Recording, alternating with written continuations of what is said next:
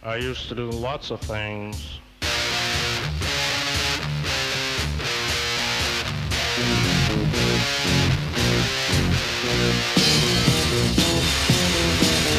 used to do things and I'd say things and Jesus, I was evil.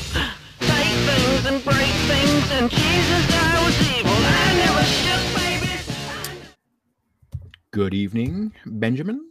Good evening, Joseph. Don't call me Joseph, dude. Happy Friday the 13th. Is your name not Joseph? It is Joseph, yeah. Oh, okay. Sorry. Happy Friday the 13th, man. Oh shit! Today is Friday the 13th. Yeah, that's true. That's true. No, you know what's crazy? What? I swear to God, I'm not making this up. I was lying on my couch over here, and I live on like a busy street. So sometimes, like a truck will go by, and it kind of like shakes the house, right? Right. And if you're like trying to get in this door, or you're in the base, like this is, I live in an old house. It's from the 20s, so it just kind of makes noises, right? Like old houses do. But dude, I swear, like, I have these pair of French doors right here, and these French doors back there. You can kind of see them over my shoulder over there. Yeah. That they were like literally shaking for like 10 seconds before. Oh man. And I thought it was my cats at first. So I didn't really think of it. But then I got up, and I just had surgery recently. So I'm not I'm like trying not to move a lot. Yeah. And one of them was right here on a chair, and the others were like behind the couch. Like they weren't doing it. Like they weren't messing with the doors. And it honestly felt like a supernatural experience. Yeah. It was real. It felt like someone trying to open the doors. Nice. And I've had paranormal encounters before, but never in this house. But it is Friday the 13th, and this is the first time I've seen. And it was kind of shocking. I was like, "What is going on?" Like it felt like the doors were shaking, but like there was no tractor trailer coming down the street or anything like that. So it was really crazy. But maybe that's it. Maybe it's just Friday the 13th. I don't want you to think that that's an omen, but I think that's an omen, dude. I guess. I mean, omens usually happen in a house. Like I moved in here 3 years ago, a little over 3 years ago. It's like usually the omen comes pretty quick. It's like get out, you know. The spirits are pretty quick. Like we don't want you here. 3 years, like come on already. Like I've already, put down roots here. So I don't know. Maybe they'll be chill. Yeah. Well, anyway. So before we talk about the topics, I want to talk about something that I'm doing actually this weekend. Okay. So I'm not okay. It has nothing to do with Satanists. Okay. Shocker. But so tonight, because it's Friday the 13th, one of the things I'm going to is some like goth punk show thing. But there's they're having several bands playing, and then they're going to have an Edgar Allan Poe cocktail storybook hour thing. I guess some goth chick is gonna come out, and that could either be that sounds like it could be really fun and cool, or like the dorkiest, lamest shit ever. Like it's gonna be one of those. Yeah. Either way, I'm gonna be drinking, so it's like I'll find a way to make it fun. Sure. Where is it? This is in Hollywood, and I've heard of it. Yeah. And then something else I'm doing in Hollywood on Sunday though. This one I'm more excited for, but also more creeped out by.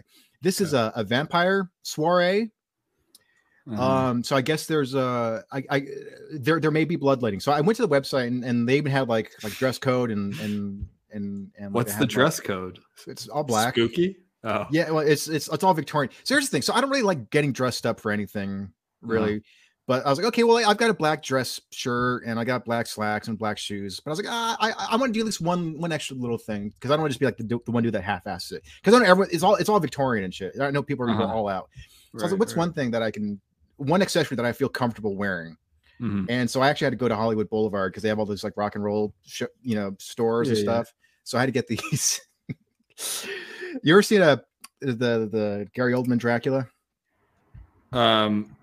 Like yes, I haven't seen start to finish, but like I know it. Obviously. Yeah, so I had to get these. Oh, Wait, that's in the Gary Oldman Dracula? Yeah, when he's young, when he's young Dracula, and he's walking around Victorian London, he's all. Oh, that's right. Yeah, because then they have the flashbacks where he's like the knight, like he's like he's like, Vlad. Yeah, he's Vlad the Impaler, right? So it's like I'm dressed up to go to like a really cool funeral. That's like almost famous classes or something. Yeah, no. All right. So I'm going to that. Speaking of dress, dude, we can't both do the denim jackets. I'm well, I clearly got here the denim first. jacket guy. I've worn the I got denim here jacket every episode we've ever had, even the live episodes. And you're just coming in here with the denim jacket. Like you can wear anything else. Well, I probably have more denim jackets than you. So That's probably true because I have one, and it's this one, and I always wear it. I'm gonna wear all 4 of them right now. Yeah. All right. Anyway, so that sounds fun. How was the Philharmonic? Oh, it was wonderful. It was so fun. It's like every week. It's like, I'm glad it was wonderful, Joe. No, because like 1 weekend I'll be doing classy, high artsy things, and the next weekend it's like I'm hanging out with vampires and Satanists and shit. So so last week was pretty cool. So last is this for research, by the way, the vampire? Yeah. So because there might be bloodletting there. Like I went to the website. That's a thing. Yeah. In New Orleans, they have that. I didn't see that when I lived there. I saw that on a show. What was that show? Dark Tourist. You ever seen that? Oh yeah. I've seen that. They like do that. They like suck blood out of each other. Fucking weird. But this might be really lame because I went to the website, Probably. the official website, and they got chapters around the U.S. And so they had like a dress code and behavior code or whatever, and they said like the dress code, all black, Victorian, blah blah blah. And they even said like no wearing Nazi or fascist symbols, and it's like, yeah, I'm not going to go to a vampire soiree dressed up like Goebbels. Like that's not that never crossed my mind. Yeah, what's that overlap like? Nazi. I have no idea. So there's that, and they also said, if you're going to be drinking other people's blood, make sure you get consent. It's like, oh yeah, I can't just go up and stab people and drink them. Yeah. It's man. Well, look, I don't give a shit. Whatever goes on between consenting adults, I really don't care. Right. But that's just that kind of creeps me out. Yeah. Not so much the letting, more of like the sucking someone else's blood. Oh, like yeah. Oh my god! And meanwhile, these people will be like, mask up. I know. Are you vaccinated? Is it vaccinated blood only? Yeah. But so last weekend was nice. I saw the LA Philharmonic. It was cool. So on select Friday nights, they have this thing where it's wine in the garden, and so like they have this really cool balcony, this outdoor balcony, and it's cool. You see like all of downtown LA, and they're serving wine, and they're playing jazz music, so it's all classy and stuff. So I did that on Friday night, and that was cool. It's also the building, the Walt Disney concert hall. It's a Frank Gehry building, so it's like the big twisted metal thing. Yeah. And then Saturday night, I went to a friend and I. We went to a double feature of Alfred Hitchcock's The Man Who Knew Too Much. It's interesting because Hitchcock made that movie twice. He made it once in the 30s, and when he became big in the US, then he decided to remake it with a bigger cast and a bigger budget. So they were showing both of those. So yeah, that was cool. Oh, it was the same movie? Yeah. The original and the remake? Yeah. It's pretty rare that a director remakes their own film. It rarely ever happens. Rare. I can't think of any other time that's happened. Although we were just speaking about Cronenberg, and he didn't remake, but he has another movie with that same title. Crimes of the Future. Yeah, is a film that he did in like 1970. But it has nothing to do with this one, right? Right. Yeah. But, anyway, what were you gonna say? You ever see Michael Mann's Heat? That's a remake of a Michael Mann movie. I've seen The Heat from like 95. Yeah. That's a remake of his own movie. Yeah, it was a TV movie that he made in the late 80s called LA Takedown, I think. And he didn't like it. So he remade it with a bigger budget, and Al Pacino and Robert De Niro. I know it's really popular and very well regarded. I didn't love it. No. I thought it's very 90s. I think the shootout scene in the street is awesome. Oh yeah. That is an amazing scene. But as a movie, I didn't love it. I thought it was good, but I didn't love it. I didn't think that's on like best movie lists a lot. Yeah. Well, I've always, regarded your taste in films with some degree of suspicion. So yeah, says the guy whose top film is Under the Silver Lake. It's a good movie. It's fine. It's an okay movie. Terrific. Yes. Piano Man scene is amazing. Songwriter is a great. I actually watch that clip a lot on YouTube just because it's that good. Yeah, that is a really cool scene. Wow. Yeah. But real quick. So the group that held the Alfred Hitchcock double feature thing, they're pretty cool. They're called the Secret Movie Club, and it's cool because like their main, I guess, it sounds like a lot of underground fondling going on. It's not as pervy as I wanted, but no, I'm sorry. That's the Super Secret Movie Club. My bad. Oh. What was that South Park? The Super Friends, or no, not Super Friends. The one with Chef. The Super Adventure Club. There's like the Adventure Club and Super Adventure Club, which was just pedophiles. I never saw that one.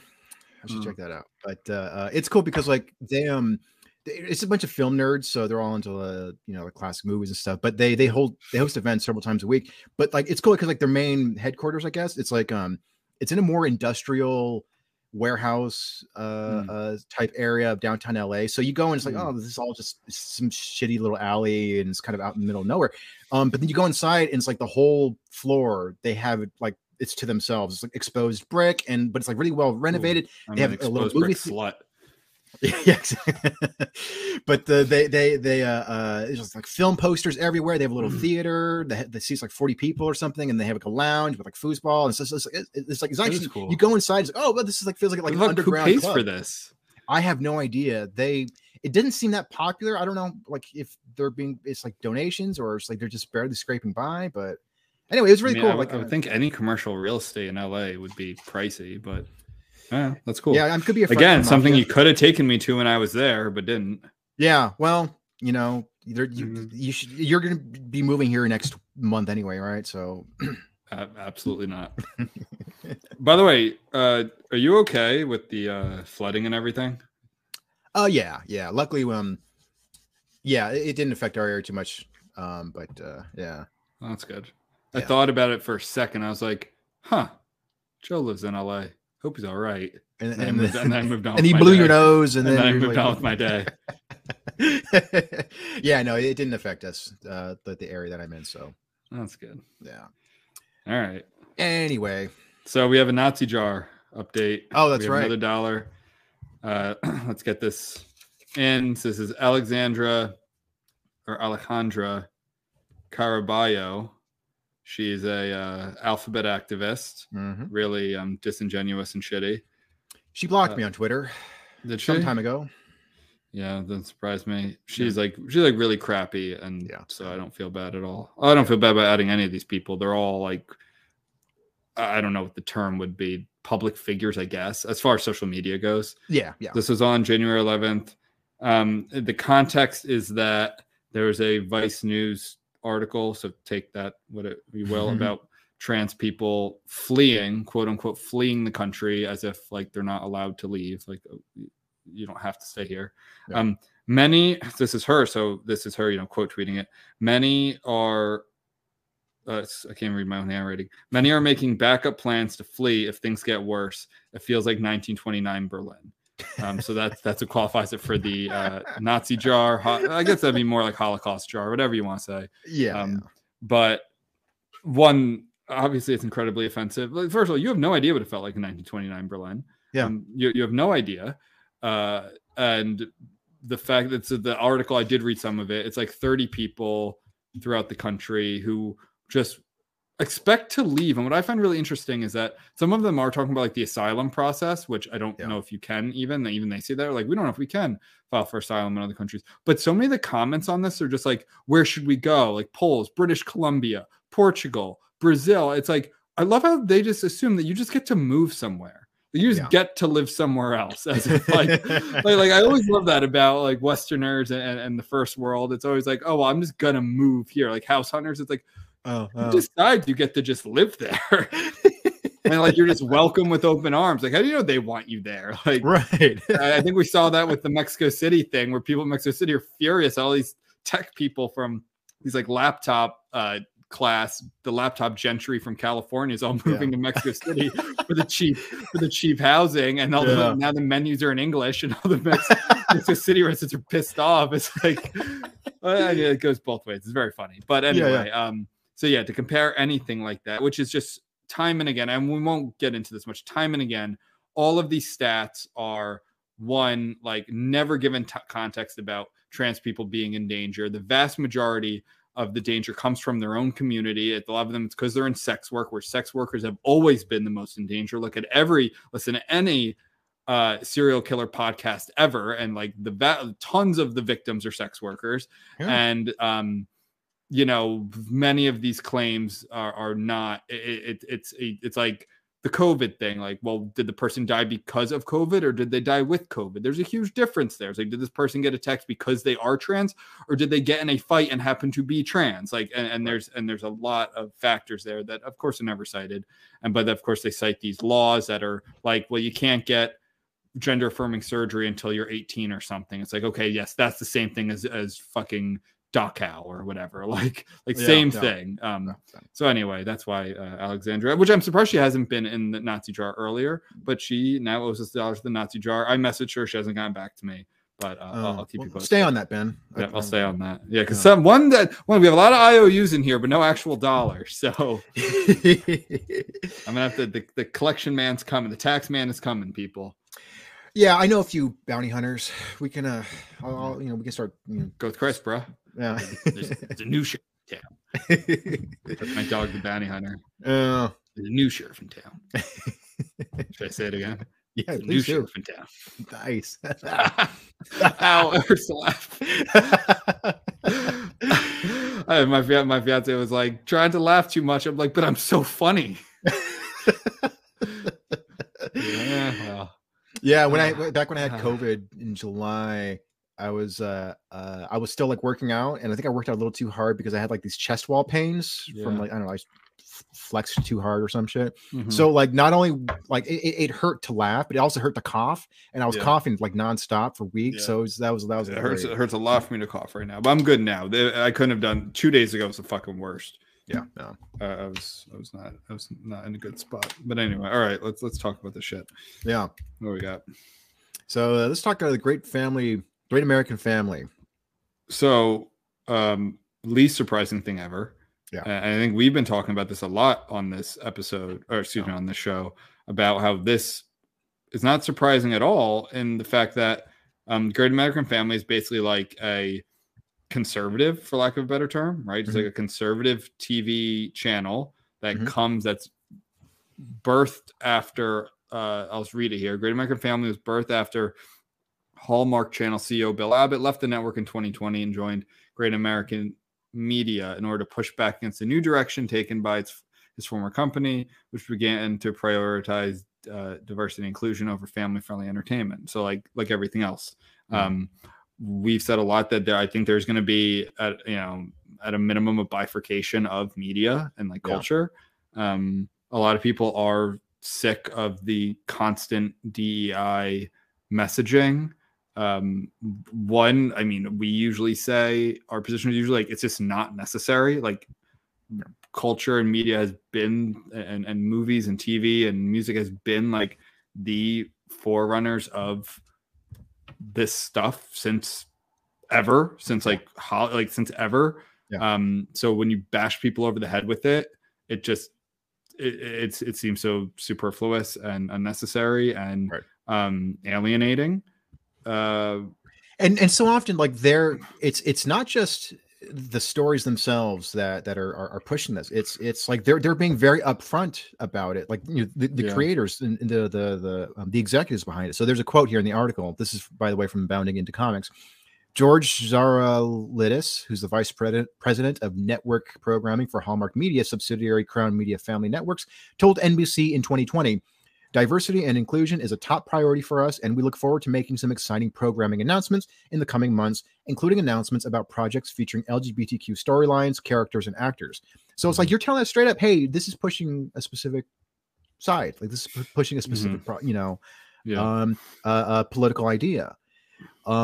So it's not enough to be like, hey, what if we made a film where the main character happened to be gay, or what if we featured where it was about black families? Okay, yeah, fine, go for it. But it's like now you're telling us we're doing this intentionally. There's a reason for this. And it's like, and you could get the same result. It's the same thing it's the concept with like Joe Biden and the Supreme Court nomination, where he's like, gonna be a black woman. It's like, well, why don't you just nominate a black woman who's like really qualified, right? And then people really won't care nearly as much than you already making that limit and passing over other qualified people of other races and genders but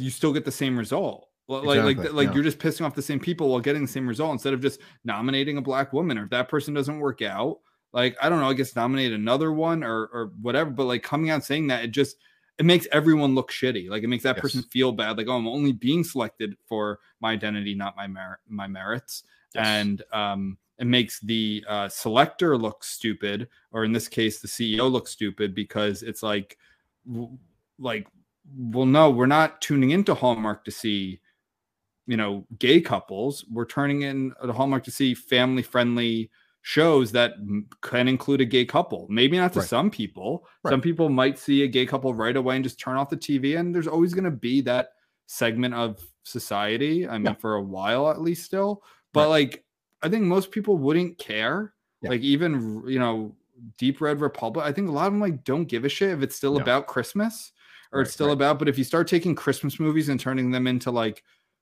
holiday movies or whatever, and like taking that, like that's what people are turning into. And when you take all of that away for DEI, one, you're not standing out. You're doing what everyone else is doing. So there's going to be not a vacuum, but there's going to be an opening for something like this, like the Great American Channel or whatever it's called, to sweep in and kind of haul in this whole demographic.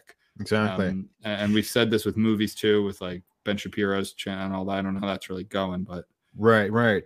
Yeah, it's it's the fact that this is a top-down creative decision. This isn't like, oh, we happen to get some great scripts that happen to center around gay or LGBTQ or black or Asian or whatever. It's like this is coming from the CEO saying, hey, let's prioritize stories that focus on these things. So it's like this is not creator driven. This is like executive committee driven, or and obviously we like a creator driven focus, but this is a business. Is this a viewer driven thing? Do viewers want to see, like, did you do market research that shows that there's a big yearning for gay couples and Hallmark movies? If there are, then great, then make them. Like, that's a business decision, not caving to activist decision, not like doing what a sponsor wants you to do, which also is kind of a business decision. But like that, I think is a lot less, because that's what Great American movies. I keep forgetting the fucking name. What is Great it? American Family. Great American Family. That's what Great American Family is doing. They're saying there's a market for basically what Hallmark used to be. Hallmark's incredibly popular, by the way. I didn't realize that. My sister loves them. One of the gifts I got her was some big blanket that says, "This is my Hallmark movie watching blanket." Like it is a whole thing. It's guilty pleasure, enjoying the holidays, like a chicken noodle soup of the soul type viewing that people don't want the same shit that they're seeing on their Netflix splash screen. Which actually Netflix has taken a step back from all of that because of business. Like, it's just not working. People are tired of it. They get it naturally, as it should come, with diverse creators, because there's tons of diverse creators, because there always has been. You're right. So like, yes, it's top down, which is the dumbest way to do this. Because you become captured by the ideology of like a handful of people who it's really not their ideology. If it's profitable, they'll do it. I like to see if Hallmark's still profitable, if a huge chunk of their viewership leaves to go to this. I bet you if they were to do a survey, like they might get like swamped with recommendations for, we want more LGBTQ content, right? But okay, but like this is all coming from the 18 to 25 demographic, and the 18 to 25 demographic only makes up about 2% of our overall viewership. So it's just like, where it's like the rest of the people don't really care one way or the other. That's called market research. That's like what you're supposed to do, right? And because that's what Great American Family did here. They have this market research. I mean, it's all growth, and they're obviously going to have a lot of growth because they just started. But I wouldn't be surprised if people just want this like same kind of stuff they've been seeing. And while I don't agree that should be like, we're not going to have any programming with same-sex couples, I don't know. So for me, it goes both ways. It should be like, well, what makes the best story? Does it make sense to have one here? Would there be a smart business decision to have it sometimes, to have mixed race, to have a Latino episode, like whatever, like just, I just never think the demographic should really be the focus. Then again, and I think that goes both ways. Do the demographics of the viewers want total diversity all the time, and they really don't give a shit about story or acting or anything like that. They just want to see diverse faces on the screen. No. Or do they not care at all, and that's all they think about? In which case, you could just continue to have, you know, the white suburbs of Nashville be the setting for every story, and have, you know, the husband, wife, and 3 kids in their McMansion in the cul-de-sac. Like, yeah. I don't know. I don't care, but it shouldn't be either decision like, okay, this is it. Like, it shouldn't be made on identity. Exactly. So that is a concern that I have with these more conservative platforms that have been emerging, where it's like, and, you know, I know very little about Great American Family, so I don't know exactly which, you know, what you know, the content looks like. But that is sort of the thing where it's like, okay, that's fine if you want to. I have no problems if you want to cater to an audience that feels left behind by the entertainment industry. But is it going to be reactionary in nature, or is it going to be kind of, we're going to do the exact opposite? We're going to show like traditional white families, where it's like, I'm not accusing them of that, but that is a concern that I have, where it's like we're just going to do the exact opposite.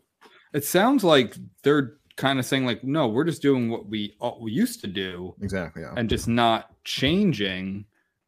Which again, if it's profitable, like, they should be allowed to do that. Just like another, you know, a streaming service could have only diverse or non-white actors, and if like that's what people tune into and see and they stay and watch, and it makes business sense, fine. Like, I don't care.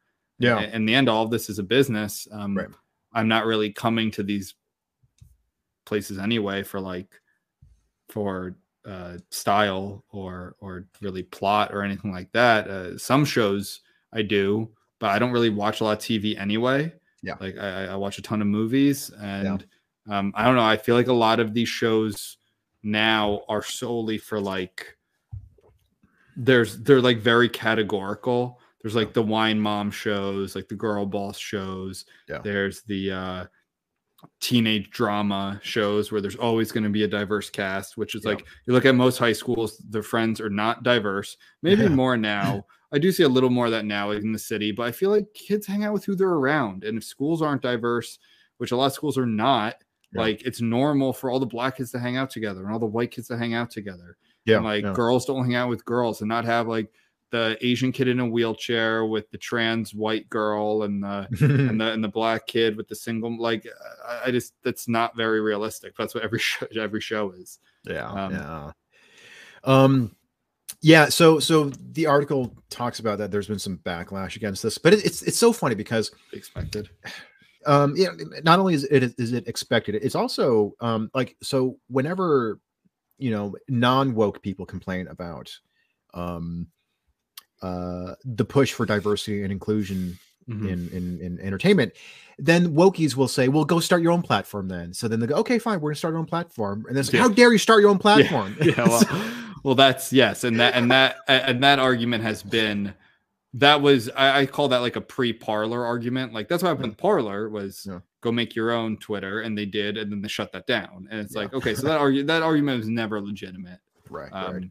Because that is what's happening. And I mean, to be honest, that was why, like, that argument goes all the way back to segregationists, both black and white. Malcolm X and the KKK got along. They had an understanding, because they said, no, we just don't, like, let's not intermix. Let's not get around each other. And there were like there was a group in Texas, like a white group, who was like, we don't care. Like, we don't want to do harm to any black people. We want to do harm to anyone. But like, no, we're going to live in our only white society in these trailers or whatever, in these, you know, prefab homes or whatever it is. And that's kind of where culture is going, but not on a race or religion model, but in like a politics. Like a red blue. I think there's going to be, I mean, they tried to do a non-woke bank or whatever, but that failed. But that, I think that's just going to happen again. There's going to be banking. There's going to be I don't know, like clubs, like channels, you know, TV channels or streaming services. There's going to be movie studios. That's just the way. And some of that's good because it's decentralizing. So it gives other people a lot of, because that used to not be a thing. But I think most of this, both sides, if it's just not the focus, I don't think it's a big deal. And I think it was the left wing who started it with, you know, Oscar so white, everything anti, and it was like such where it was like the Oscars, the Hollywood, they Sidney Poitier won an Oscar in like the 60s. Yeah. Like, and there's a black woman who won an Oscar way before that. I think she was playing a pretty racist character, but like way before that. You know, they've been at the music has been at the forefront of these things, movies. So it's like, what are we? It almost feels forced because people need a reason, like they need a motive now, and because life has gotten really, really good in this sense for a lot of people, shitty in other ways, but in this sense, it's finding your own problems. It's why gay right groups totally transition to trans rights, because gay rights were like pretty much solved for the most part in most vast majority of places after gay marriage, and so it's like you always need that purpose, and and that's what they're doing, and that's what they're doing now. And I do think there's that reactionary side too from the right wing, where that becomes kind of like finding it in every single thing. Like if you're gonna find kind of like if you're gonna find racism and everything, if you're gonna find crits and everything, well, you're gonna find it. Right. Exactly. I've definitely encountered some more reactionary conservative types where we'll be talking about like a movie or a TV show that's about to come out. But but they put a black guy in the lead of that. And there's like, okay, but you know, like this, I've only seen the trailer. It doesn't seem forced. Let's see how it plays out first. I didn't hear anything like so it's like just because you see a diverse character in the lead doesn't automatically mean that it was because of diversity and inclusion. Like, let's not freak out over every single time. Sometimes they are the best option too. Like a lot of times, like I you know, we've never shied away from that. I mean, that'd be ridiculous. So I see that side too, where there is a contingent of people who it's their motive and purpose in life is to find the groomers and everything, to find the wokeness and everything, where it's like, dude, like you're forcing it here, and it's the same crying wolf concept. It's like, I'm not going to take you seriously if in this it's like, no, like you said, no, this is just like a diverse cast, like this is just you know, and it makes sense. Where it doesn't make sense will be like, well, how come there weren't more black people in Dunkirk? Like, well, because there weren't fucking black soldiers in the army, you asshole. Like, because statistically that didn't exist. Like, why weren't there female soldiers in World War II? There aren't female soldiers now. Like, you can see combat. Like, did that change? That might change recently, but anyway, so to wrap this up, I think this is not surprising at all. That's why I'm glad you sent this, because I do think this is the way that it's going. I think it's really, really, really dumb for CEOs like Zakaitis or whatever here, some Greek guy, to come out and say like, no, this is what we're going to push, because I don't think I think you're only going to shed viewership saying that stuff. I really don't think you're going to gain that many, at least not to offset it. Yeah, it's crazy that they think diversity and inclusion are end goals, like in and of themselves. Like those are the virtues of storytelling. So to kind of tangent off this real quick, I'm writing an article about Marvel Studios. So after Avengers Endgame came out, people were kind of wondering, oh, like what's going to be like the next big arc? Who's the next big bad guy or whatever? And so I was reading an interview with the casting director for Marvel Studios. She's worked on a lot of MCU movies, and she goes, so after Avengers Endgame came out, we were just kind of sitting there going like, oh, so what's the next big thing? Like what's the thing? And what I was thinking was more diversity, more representation. And it's not more characters, not more stories, not more this, not more risk. It's like more just diversity is a good good storytelling tool. Just diversity. We're gonna do it all again, but they're all gay this time. Exactly. It's not like, oh, we're gonna take this classic story from the comics and we're gonna do an adaptation of that. It's like, no, just diversity. That'll be good for storytelling. That's what people want. And it was just so bizarre. So it's just like, didn't Kumail Nanjiani come out and say like, it's actually kind of racist that they won't cast more people of color as villains? Like, we can't be villains. Like, did you not? I thought I didn't retweeted that or something. It's something like that. It's like, it's one of those things where it's very typical, like white people thinking they're doing the right thing, but actually like being super racist. Like liberals, like white liberals doing that. It's like, no, we want to be villains. Like villains are some of the coolest characters. Yeah. Like people love Darth Vader. They love I can't name another villain off the top of my head right now, but like villains make awesome characters. People love to be villains. People make their careers being villains. And you're saying like we can't be? Like I didn't read the whole thing, but that was the gist of it. Yeah. Where it's like, oh no, like we have to always be the heroes and not the villains. Which I do think I gave Black Panther a lot of credit for that, because Black Panther starts where it's like, oh, okay, of course the white South African guy is going to be the villain. It's like, well, he dies pretty quickly. And then the villain's Michael B. Jordan. Yeah. Yeah. And like, I thought that's really cool and surprising. Yeah. But I guess that's an exception. I don't watch Marvel really. Like I've seen a handful of them. I don't know the last one I saw. So I don't know like who's what. I can't watch more. I can't do it anymore. I don't know. It overloaded me. And I'd even watch the movies, just the media overloaded me. I don't need to see another person with energy shooting out of their hand in a cape. Like I just don't need to see it. Yeah. But I think that's a good, and I like people like Kumail coming out and saying that. Like no, we want to be villains. No, we don't want to be called Latinx. Like you just say Latino or Latino. Like, you know. Yeah. It's the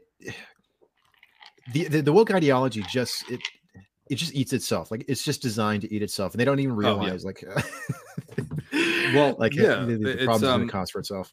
Yeah, well, that's why I say it's alienating, because it's there's never a like a content point, like not contention point, but like they're never content. It's never like, oh, okay, we did it. Like we're diverse now, we're good. It's always, well, it was this, now it's this. Now it's this letter on the LGBTQ.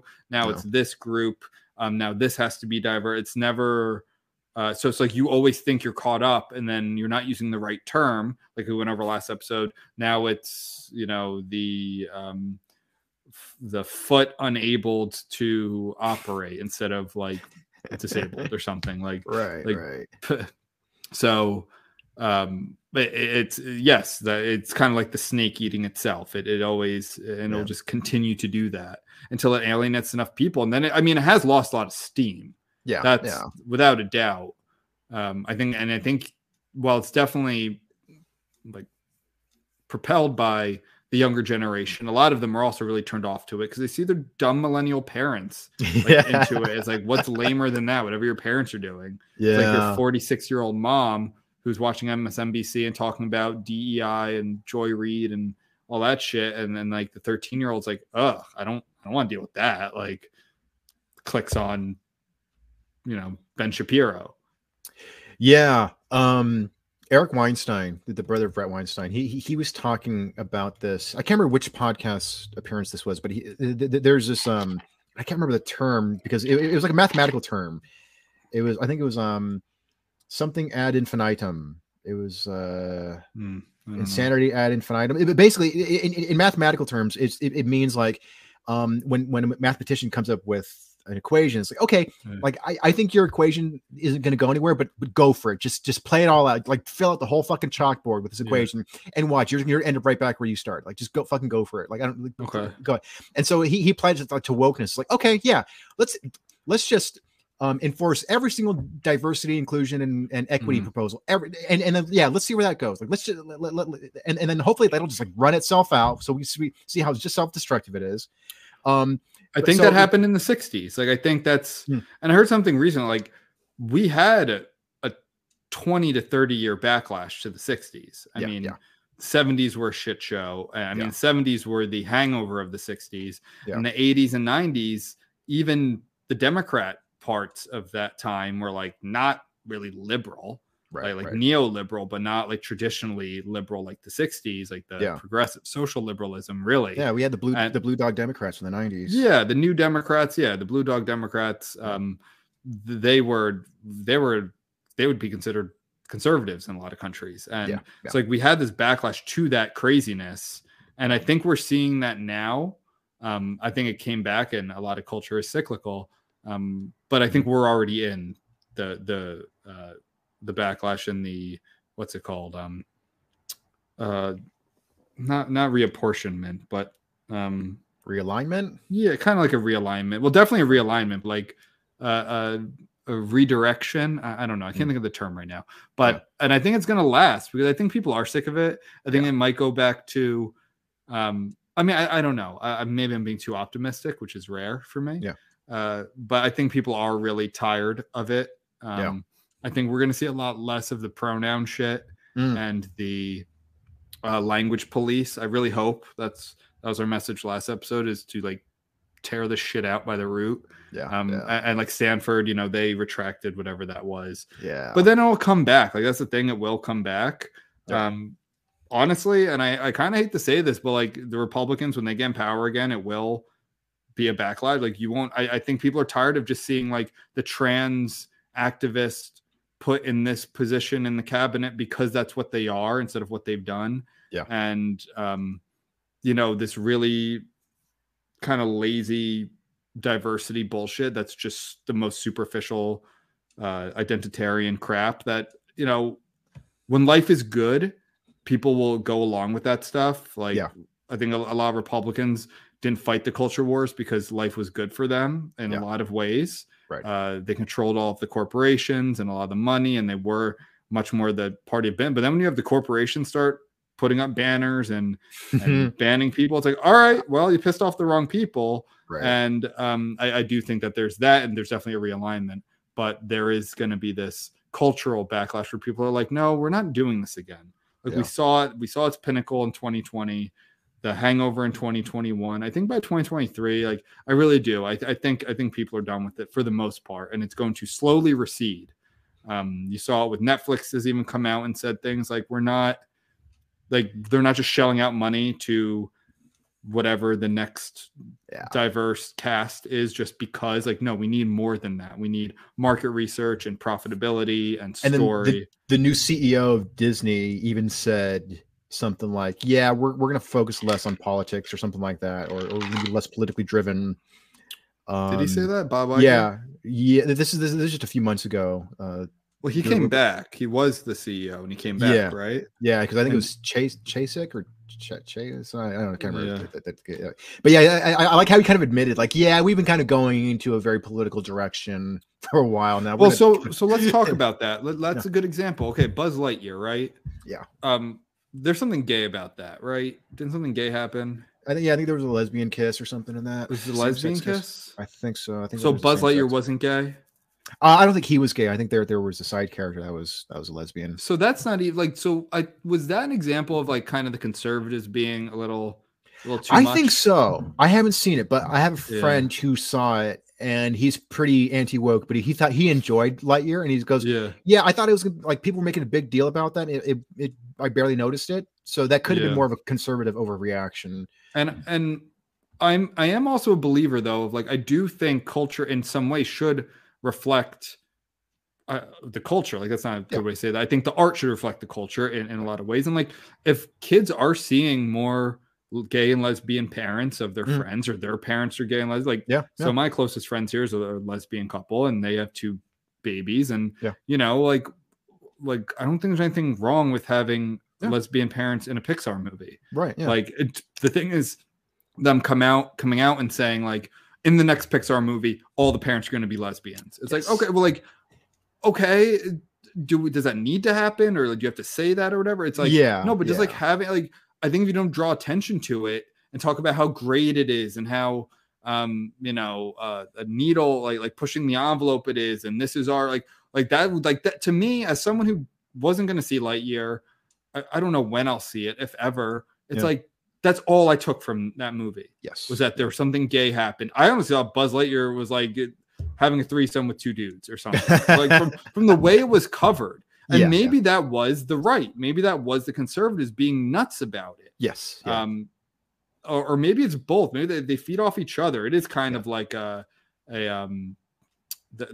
what's the term I'm looking for? Codependent. They're like, in ways it can be very codependent, where one side is saying how great it is for all the diversity things, even if all the DEI stuff, even if it's really not that big to begin with, and the right kind of eating it up and falling for it in a way. Exactly. And I think that comes from the right that's the word I was looking for, overcorrecting, where they didn't give a shit for so long. Outside of abortion, that was like the one culture war thing they've been fighting since the 70s. But really outside of abortion, I think they were overcorrecting culturally because they sat on the sidelines during so much of the culture war shit. They bought into this whole, oh, we'll just be on the campuses, don't worry.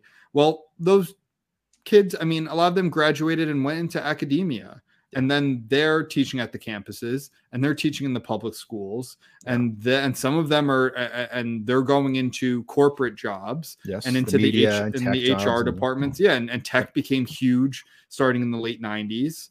And there's no surprise. You look at donors, like 98% of donations from Twitter employees went to Biden, and like even the most even, I guess you would say, for like a better term, was like Oracle, and that was like still 2/3 Biden. So like there's it's not even close that there's any sort of conservative like parity there. So I think the conservatives were like, oh shit, like we need to fight back. Like we need to get on top of this stuff. Yeah. I mean, I'm always optimistic, even when things seem... That's dumb. Yeah.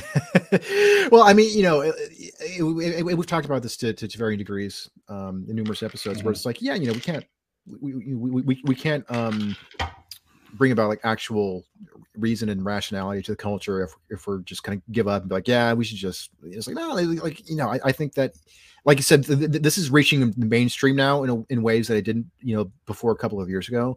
You know, and I've mentioned before, like my parents now, a couple of years ago, they would not have known, like, who the heck is this person getting canceled? Like, they would, but now they're like, hey, why did this comedian get canceled? Me Isn't too. That's dumb. So it's like, I have people like my dad using terms like cancel culture. I'm like, you wouldn't know what that was in 2019. like you wouldn't know, like, and I get it, because it was all over like the NFL and shit. And it's like, end racism. It's like, okay, NFL, what have you done to end racism?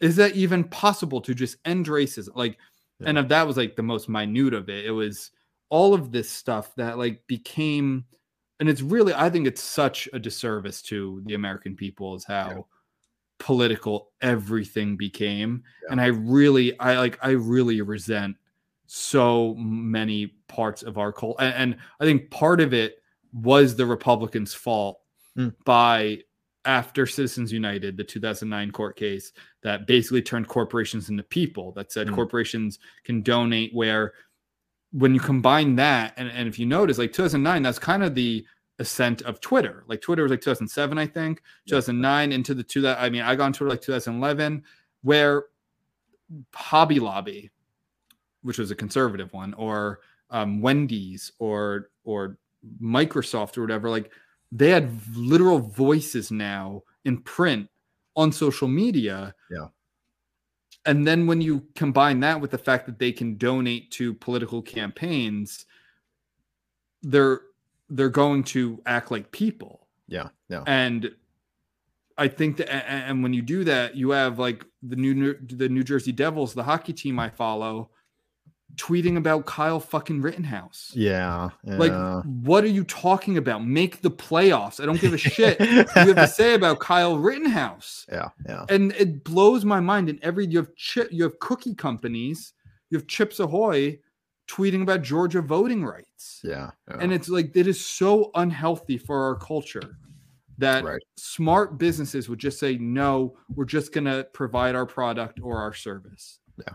And I really think it broke so many people. It did. But things aren't doing so well in the Golden Globes. Dude, I don't give two shits about the Golden Globes. I know. It wasn't even like, no. And I said I want to discuss this article, but as the Golden Globes are considered a joke in the industry. It's just a big party where everyone gets wasted. I know my friend texted me, he's like, did you see is it Millie Alcott or one of the girls from one of the women from the Game of Thrones? She was like really high or drunk. I'm like, yeah, they all are. Like, it's the Golden Globes, they don't give a shit. I only liked him when Ricky Gervais was the host. He was so fucking killer, man. His monologue was amazing. That one, that's another YouTube video I just go back and watch sometimes, where he's like, it's like, no one gives a shit. You have to see, you have nothing in common with any of the American people. Come up here, get your little award, and get the fuck off the stage. Most of you are less educated than Greta Thunberg. Yeah. And he's just ripping on everyone. He's ripping on Tim Cook, who's in the audience, saying like talking about slave labor in Asia. Yeah. And some of them are funny, like just Leo's girlfriend and like how he just dates such younger women. And it's really, really good. I read an article. It was after that particular one. So this is about 2 or 3 years ago, I think. But I wrote an article on Medium about this, like mostly about the response to Ricky Gervais's speech, because like the whole media was upset. They were all up in arms about it. But this is when this is when Trump was still president. So we were almost on the brink of war with some country or something. Or there was some kind of skirmish that was kind of happening around that time. So, but like, I remember one of the articles was talking about, like how inappropriate Ricky Gervais's speech was, or how inappropriate his monologue was, because, right now it's a very dark time for Americans because, we're on the brink of war, and because, there's global warming and there's this and that. It's like, it's the fucking first, like if you guys were that worried about all the problems of the world, you would not be dressing up in your $1 million suits and your dresses and having a big party for yourselves. It's like this writer, whoever wrote this article, it's the opposite. What we want, what everyone want. If it was true that we were on the brink of some war, which I don't think we were, not realistically, like we have no control over, right? Because a handful of people control whether you go to war or not.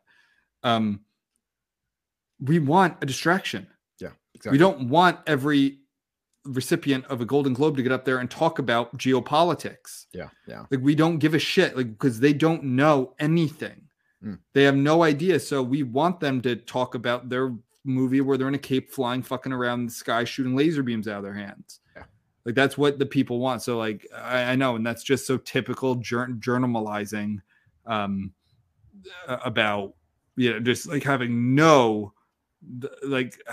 no pulse, no finger on the pulse of like the public. Just saying like, oh no, we want Ricky Gervais to talk about global warming. It's like the last thing on the planet I ever want is for a celebrity to talk about climate change. Like I don't want that for a second.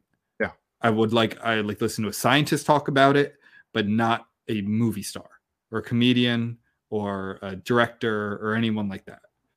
Real quick, I actually pulled up. So this is in the Los Angeles Times. Ow. And so I hurts to cough. I pulled up the quote where they're upset by Ricky Gervais's edgy monologue. But at the Beverly Hilton, where the 3-hour-plus ceremony took place, the mood was already sober thanks to an impeachment, the threat of war with Iran, and devastating brush fires in Australia. So it's like, how dare a comedian make jokes during this time? First of all, I don't give a shit what's going on in Australia ever. Yeah.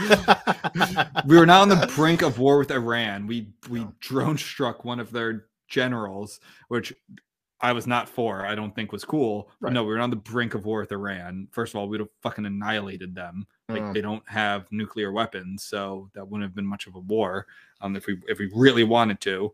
And what was the other one? Brush fires. And impeachment. No one gives a shit about that. The last thing anyone needed was for the smirking master of ceremonies to reprimand them for having hope or taunt the room for trying to use their influence to change things for the better, because that's what's caused real change in this world. It was celebrities. Well, the LA Times is a trash rag that should be defunct, but I don't know. I don't have very high standards for the West Coast anyway, but there do I. All right. So anyway, the Golden Globes. So this article in the Hollywood Reporter, celebrates all of the diversity, yada yada. I think some of it very merited. Everything Everywhere All at Once was a really good movie. Not my top of the year, but definitely top. Probably right now. 20? Definitely no. Top probably 3 or 4. Okay. I've heard nothing but great things about it, even from my right wing friends who hate diversity. They're like, that was actually a really good movie. So well, I don't. And I don't think anyone like I watched the most I watched tons of diversity. I watched so many foreign films, and some of the best ones I've seen are from like Iran, Lebanon, Silver Lake. Like I've watched great movies from all over the world. Yeah. I lost my train of thought. But anyway, everything you threw me off with that Silver Lake. Oh no, right wing, like no, you shouldn't. I don't think that if right-wing people going into stuff being like, oh, well, this like it's already going to suck because it's diverse. Like, I think that's wrong too. Like you should not be doing that of course at all. No. This one's got Orientals in it. Not for me. It's a great movie. It's really really fun and interesting. It's an exception to, I think I tweeted recently, I never ever need to hear the word metaverse again, like in my life. Multiverse, that was it. Multiverse. This is, the whole thing is the multiverse, and it's actually like well done. I enjoy it. It's not just pretext to kill off a character but then bring them back like Marvel does. Like, oh, this character's dead except not over here and he's back. It's like, okay, well, that just ruins the whole like sentimentality of it. But anyway, I think right now would be my fourth movie. New movie is really good. I want to get back to this. You should watch Vengeance. Which one's that? It's BJ Novak's movie. Oh, okay. It's really, really good. I think it's culturally poignant. It kind of has jabs at both like coastal elites and like middle America that I think are really well done and not unfair, like very fair. And it's also a really interesting movie. I was actually really surprised with how good it was. I thought it was going to be like very average. It was really, I think it's like my top 3 movie right now. After Banshees of Inisherin and All Quiet on the Western Front. I think Everything Everywhere All at Once will probably be 4th right now. I haven't rated Vengeance yet. Exactly where I haven't written it yet, but it's up there. But so I highly recommend that. Anyway, so do you want to say anything about this article that's not, it celebrates all of this shit, talks about the history of the Golden Globes, which I don't give a shit about, like why they got in trouble. Basically, they know black people in their what's it called? Who votes? So I just want to read this paragraph real quick.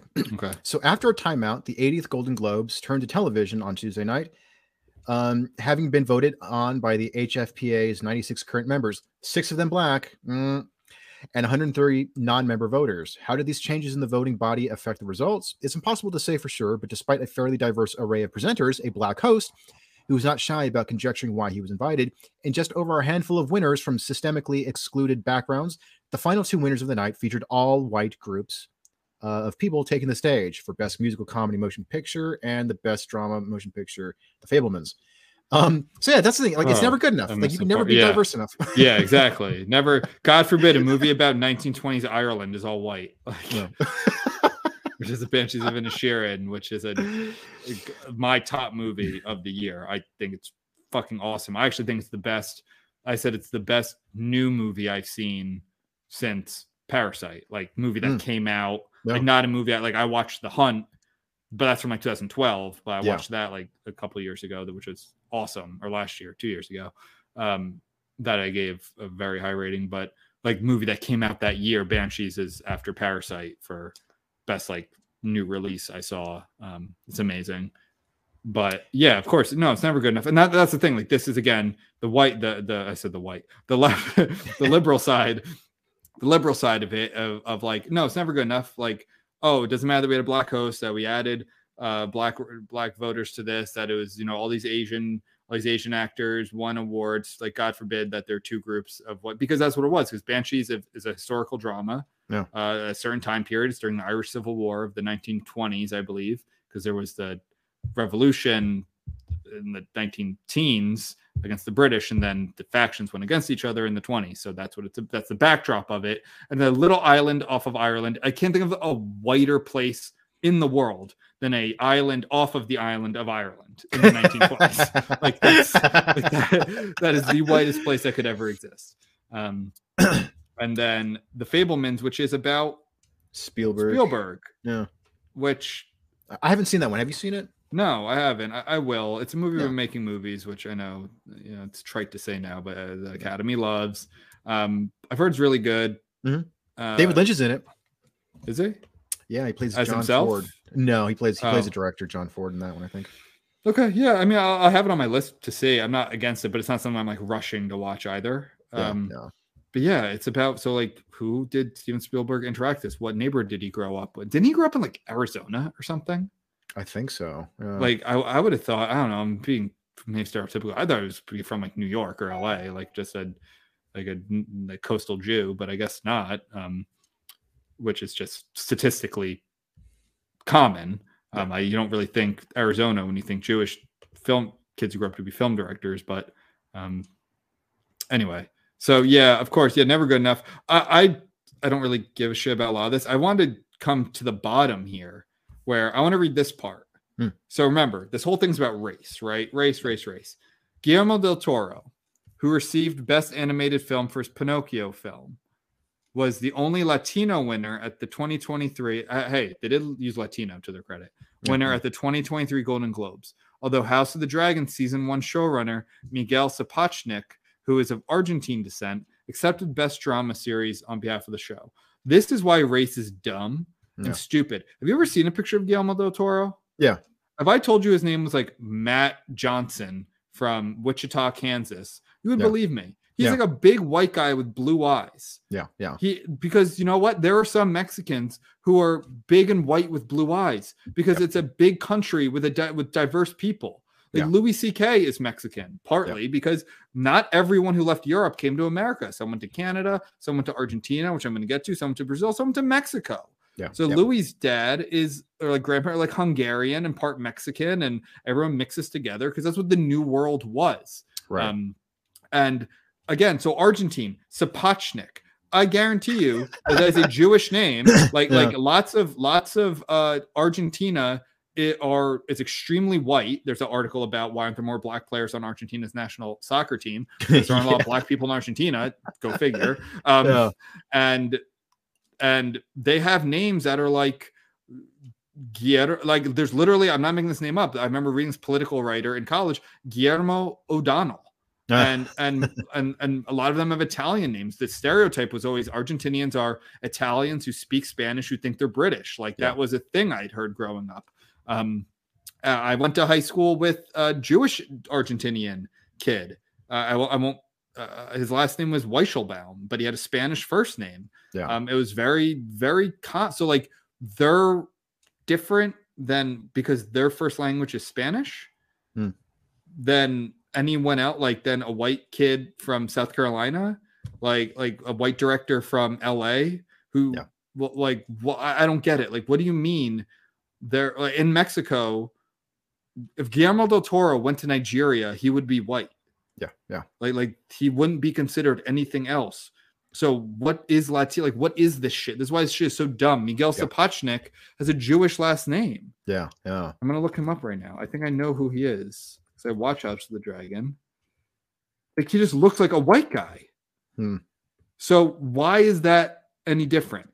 And that's why, again, and this is one of those things that like, this is why race and all this stuff is so dumb to highlight culture, to highlight backgrounds for like artistic reasons. Like, okay, well, what is it about Guillermo del Toro's background that makes him create these whimsical, horrific creatures or something like that? Not, oh, well, he's Latino. Well, guess what? In Mexico, Guillermo del Toro, like Roma won an Oscar. That was about the racial and hierarchical differences in Mexico. The more white family hiring the more native, indigenous people to work the help, and that was the dichotomy there.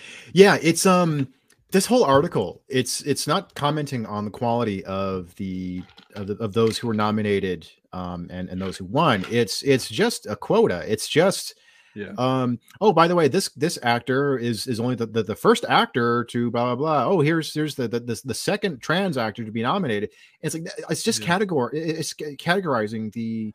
You could go by paragraph and just pick out white, black, LGBTQ, A+. If this was an article saying, this film should not have been nominated because, it wasn't as good as this other film that should have been nominated, or this TV show, everyone thought that it was going to get nominated, but it didn't. Like, what's up with that? It's like, okay, like you're commenting on the quality of the choices. Okay, like that's cool. Like, but instead it's focusing on the immutable aspects, the immutable characteristics of the creators and nothing else. Yeah, and in a very dumb and inauthentic way, like in a way that's not sensical, where it wasn't like an argument could be made. Let's say there were 10 great movies made this year, right? Yeah. And there were 5 categories for Best Picture, and all 5 that were nominated were like all white casts, all white directors, white writers about quote unquote white stories, and all the black ones were left out. Okay, well, there's an argument there. Like, Right. well, are all of the people voting on this to get these in, are they overwhelmingly white and they associate more, and that's why these are not like, there's legit arguments for things like that. Like, there's a conversation there, right? But that's clearly not what's happening. In fact, these groups bend over backwards to make things so diverse and to cross their T's and dot their I's, that when then you say, oh, well, there were still at the end 2 all white groups going up. It's like, okay, then it's my concept. I know I've said this before, but it's my thing where it's like a few years ago, I remember going out of my way to make sure I always read like a female or a person of color or both book every like second or third or fourth book to make sure I'm not just reading like quote unquote dead white men. And I would do that. And I'd be like, okay, I'm going to, like, I read a Dostoevsky and I read a Philip Roth. So now I'm going to make sure I read like a black woman's book or something. Yeah. Not just because it's a black, but a book that sounds really good to me, but it is written by a black woman. I'm going to make sure I do that because that's important to me, because I think I should expose myself to all different types of stories. And then when the whole like, Great Awoken and all of that shit and this kind of Hollywood Reporter type article, I'm like, you know what? Fuck it. Like, I'm reading whatever I want, which if it's 10 white guys in a row or 10 trans women, black women in a row, I'm reading whatever it is I want without a care to that, care to the identity of the author or of the story. I'm only reading alcoholic authors. Well, there's plenty there. Lot Carver and but yeah, I know it's you know, like we were saying before, it's like they're treating diversity and inclusion as like the end, like their virtues in and of themselves. And fuck, Feedy, right on my fucking stitches, buddy. And I know, and I do really mean that. I really think I'm a good example of someone who, like, I had the right intentions. Yeah. I wanted to read diverse stories. There were some really great books by writers I probably wouldn't have read if I wasn't making this conscious choice, right?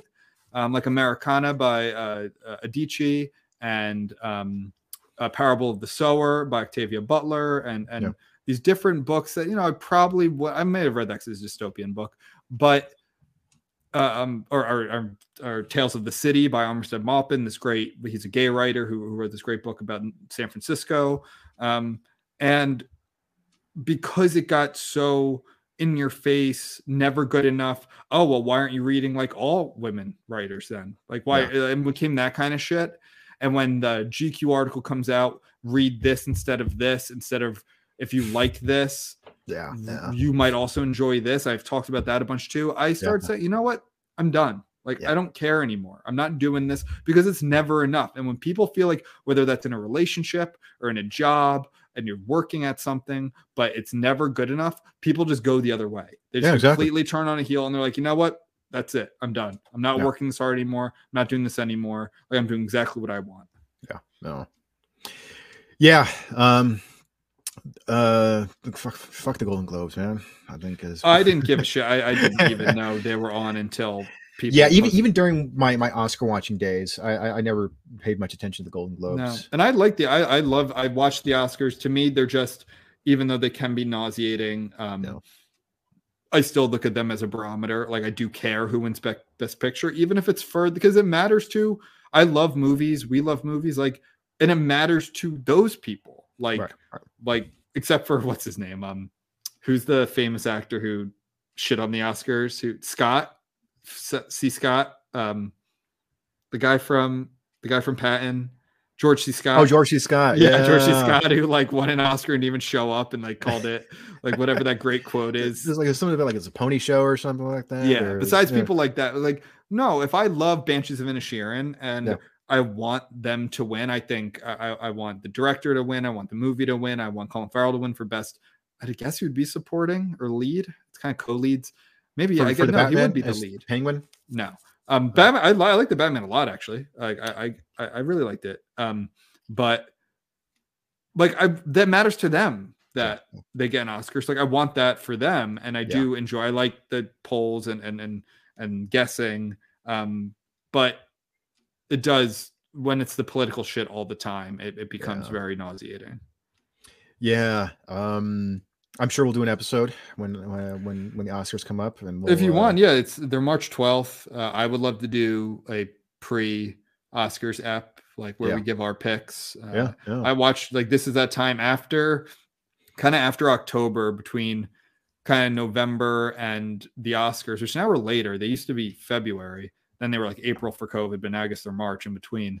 I just try and catch up on movies from that year, so I'm watching like as many 2022 movies as possible. Yeah, that interests me, not just anything. Like I'm not gonna watch, I don't know, some like the blockbustery stuff. That's not, like Top Gun was great. Yeah. But I'm not gonna watch like just anything. But all 2022 movies that interest me, I'm like just catching up now. It's fascinating living in LA during Oscar season, during award season, because my roommate who works on and he does sound for movies and TV shows. He's part of the local union for sound mixers, and because of that, he gets a bunch of screeners. So we have a bunch of DVDs and Blu-rays of movies that have not been released on video yet. Of like, for your consideration.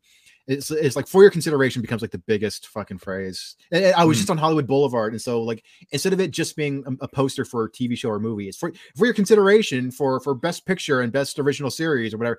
So it's like everyone's just swamping like, vote for us, vote for this show, vote for this movie. Wait. Why is it saying that? Because we don't vote. We don't. So what I think it is that for like any like voters who are people who are part of, say, like, the Academy of Motion Picture Arts and Sciences, anybody who's walking around like, I forgot about that movie. Yeah, okay, I'll remember that. Like, I guess I would hope that if you're a part of that very select group, you have a grasp.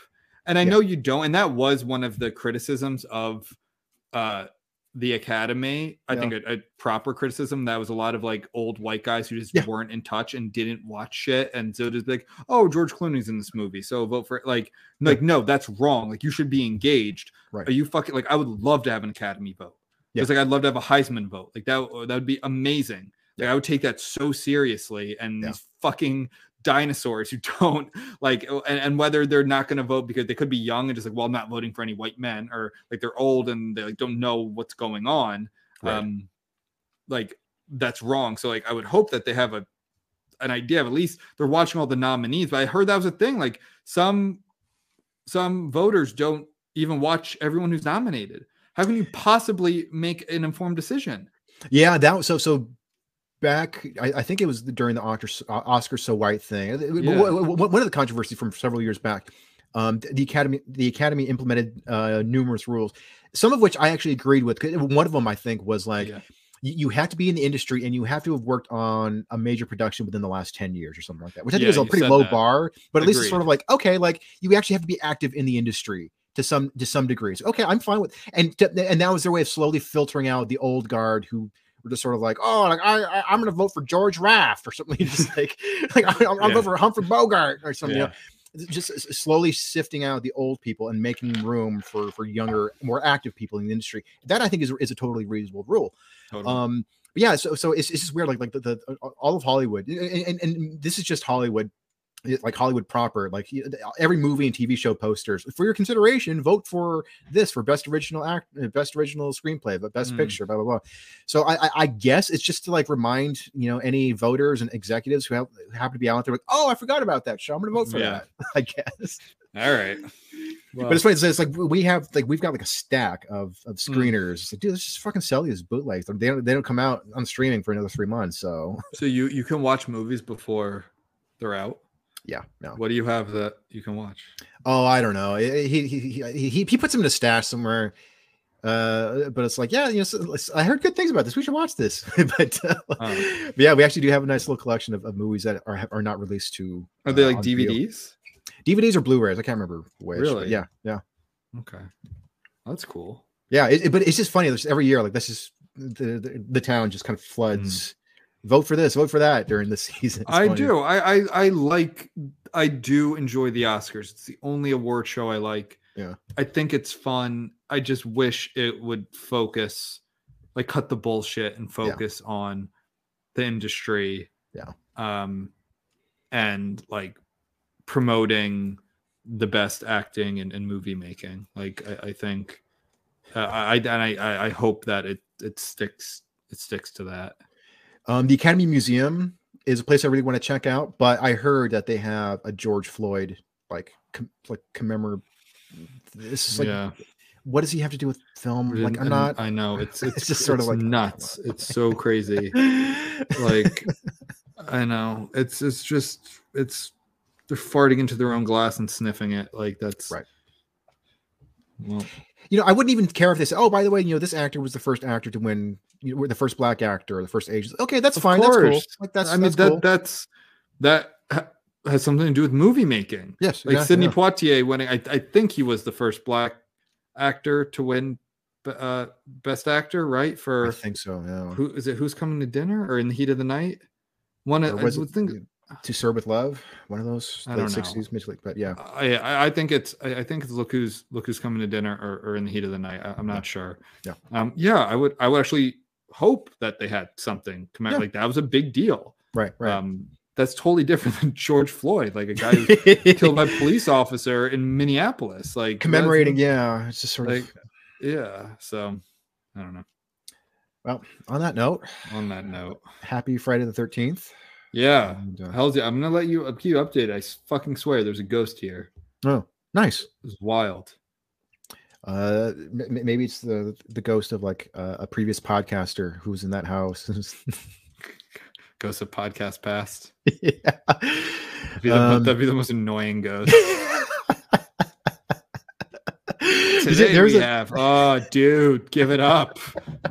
There's a Portlandia sketch where Fred Armisen and Carrie Brownstein they played podcasters from NPR, and so it's funny. So it's the two of them, and like they have like a boom mic and like a microphone, a recorder, and then like somebody playing banjo, and it's sort of like this is like this American crime story, and then they're talking all gentle and very articulate, and so they're in Portland, and so like they're hanging with like the police who are investigating like a serious crime, like a murder thing, but they just keep getting in the way, and so they're just like, so Jennifer was a young woman, 22 years old, and so but like they're doing like they're hamming it up, and so like finally the cops get so fed up with them like interrupting with the investigation that they put them in jail, but they're still recording the podcast while they're in jail.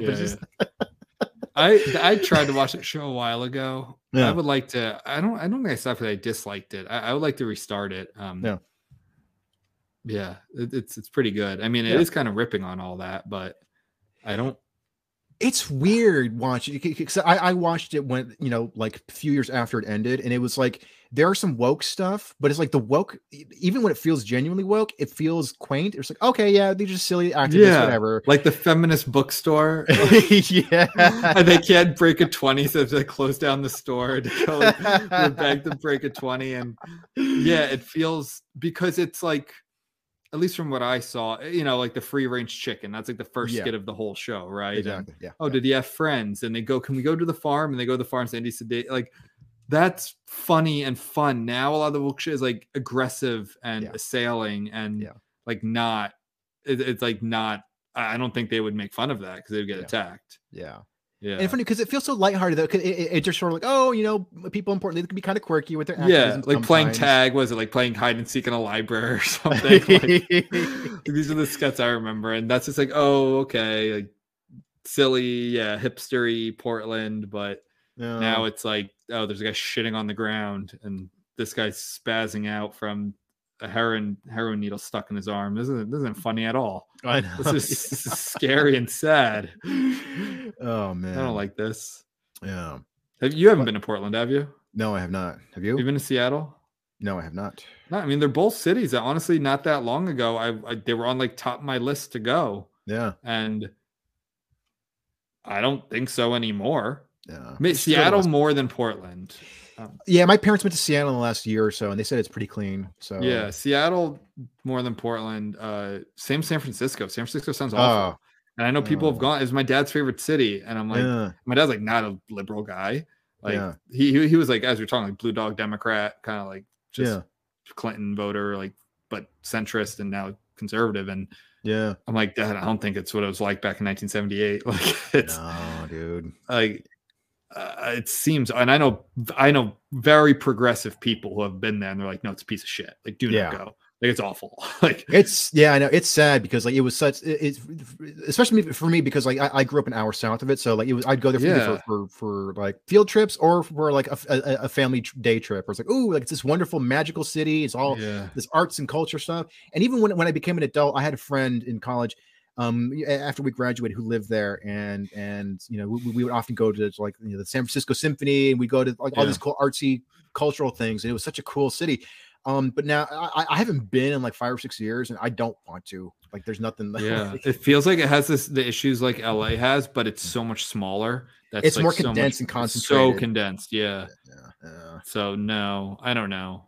Definitely not. Maybe Seattle, but I mean, they've just been kind of like removed from my list. Like the more I saw about it, the less I want to go there. Yeah. Well, happy Friday the 13th, friend.